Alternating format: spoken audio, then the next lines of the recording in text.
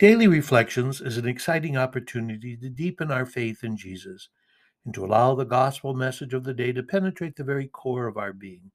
My friends, I invite you to allow the Lord of life to guide you, to give you the courage to live as dynamic disciples. Let's offer this day to the way, the truth, and the life. Today we celebrate Monday of the fifth week of Lent, and we begin with Psalm 23. Even though I walk in the dark valley, I fear no evil, for you are at my side. Together, even though I walk in the dark valley, I fear no evil, for you are at my side. The Lord is my shepherd, I shall not want. In verdant pastures he gives me repose. Beside restful waters he leads me. He refreshes my soul. He guides me in right path for his name's sake. Even though I walk in the dark valley, I fear no evil, for you are at my side with your rod and your staff that give me courage. You spread the table before me in the sight of my foes. You anoint my head with oil, my cup overflows. Only goodness and kindness follow me all the days of my life, and I shall dwell in the house of the Lord for years to come. Even though I walk in the dark valley, I fear no evil, for you are at my side. Together, even though I walk in the dark valley, I fear no evil, for you are at my side. Our gospel for today is taken from John chapter 8, verse 1 to 11. Jesus went to the Mount of Olives, but early in the morning he arrived again in the temple area, and all the people started coming to him, and he sat down and taught them. Then the scribes and the Pharisees brought a woman who had been caught in adultery and made her stand in the middle. They said to him, "Teacher, this woman was caught in the very act of committing adultery. Now, in the law, Moses commanded us to stone such women. So, what do you say?" They said this to test him, so that they could have some charge to bring against him. Jesus bent down and began to write on the ground with his finger. But when they continued asking him, he straightened up and said to them, "Let the one among you who is without sin be the first to throw a stone at her." Again he bent down and wrote on the ground, and in response they went away one by one, beginning with the elders. So he was left alone with the woman before him. Then Jesus straightened up and said to her, "Woman, where are they? Has no one condemned you?" She replied, "No one, sir." Then Jesus said, "Neither do I condemn you. Go, and from now on, do not sin anymore."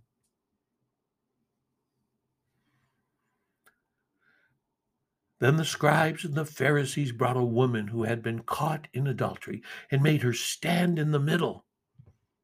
Why? To be judged and ridiculed, to be condemned, but also to see what Jesus has to say. How did they know about this woman? This woman was caught in the act of adultery, as if she were spied on by people that were waiting for the moment to reveal her sin. We're not told who caught the woman, but we know they were spying.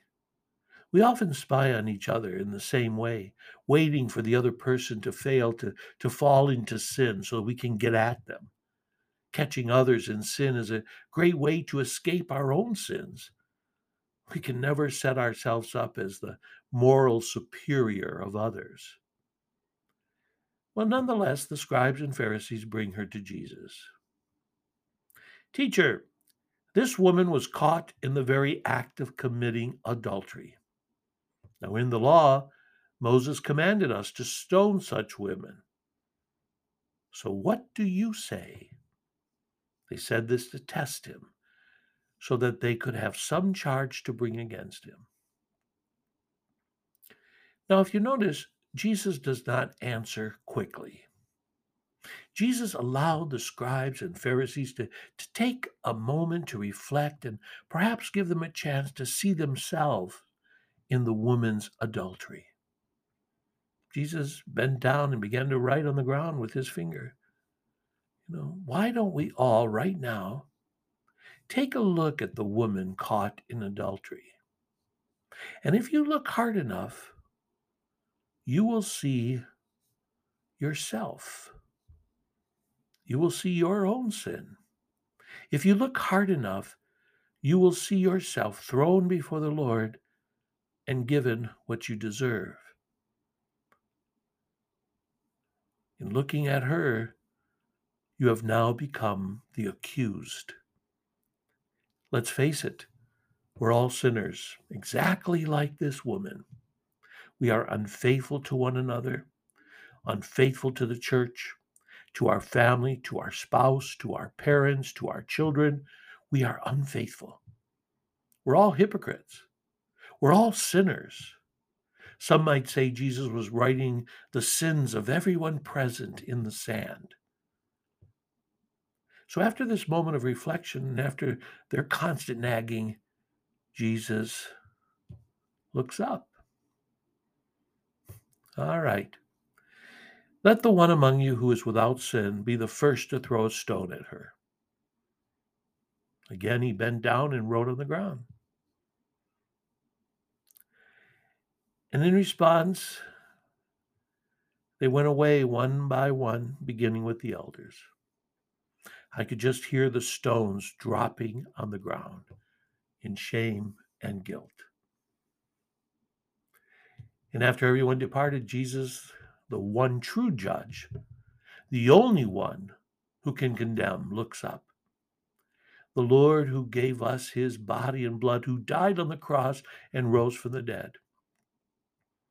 He does not say, I condemn you, or okay, they're all gone. Now let's talk. What's wrong with you? Weren't you thinking? He does not say, like Pilate, do you not know that I have the power to condemn you? Not a word of that. Woman, where are they? Has no one condemned you? She replied, no one, sir.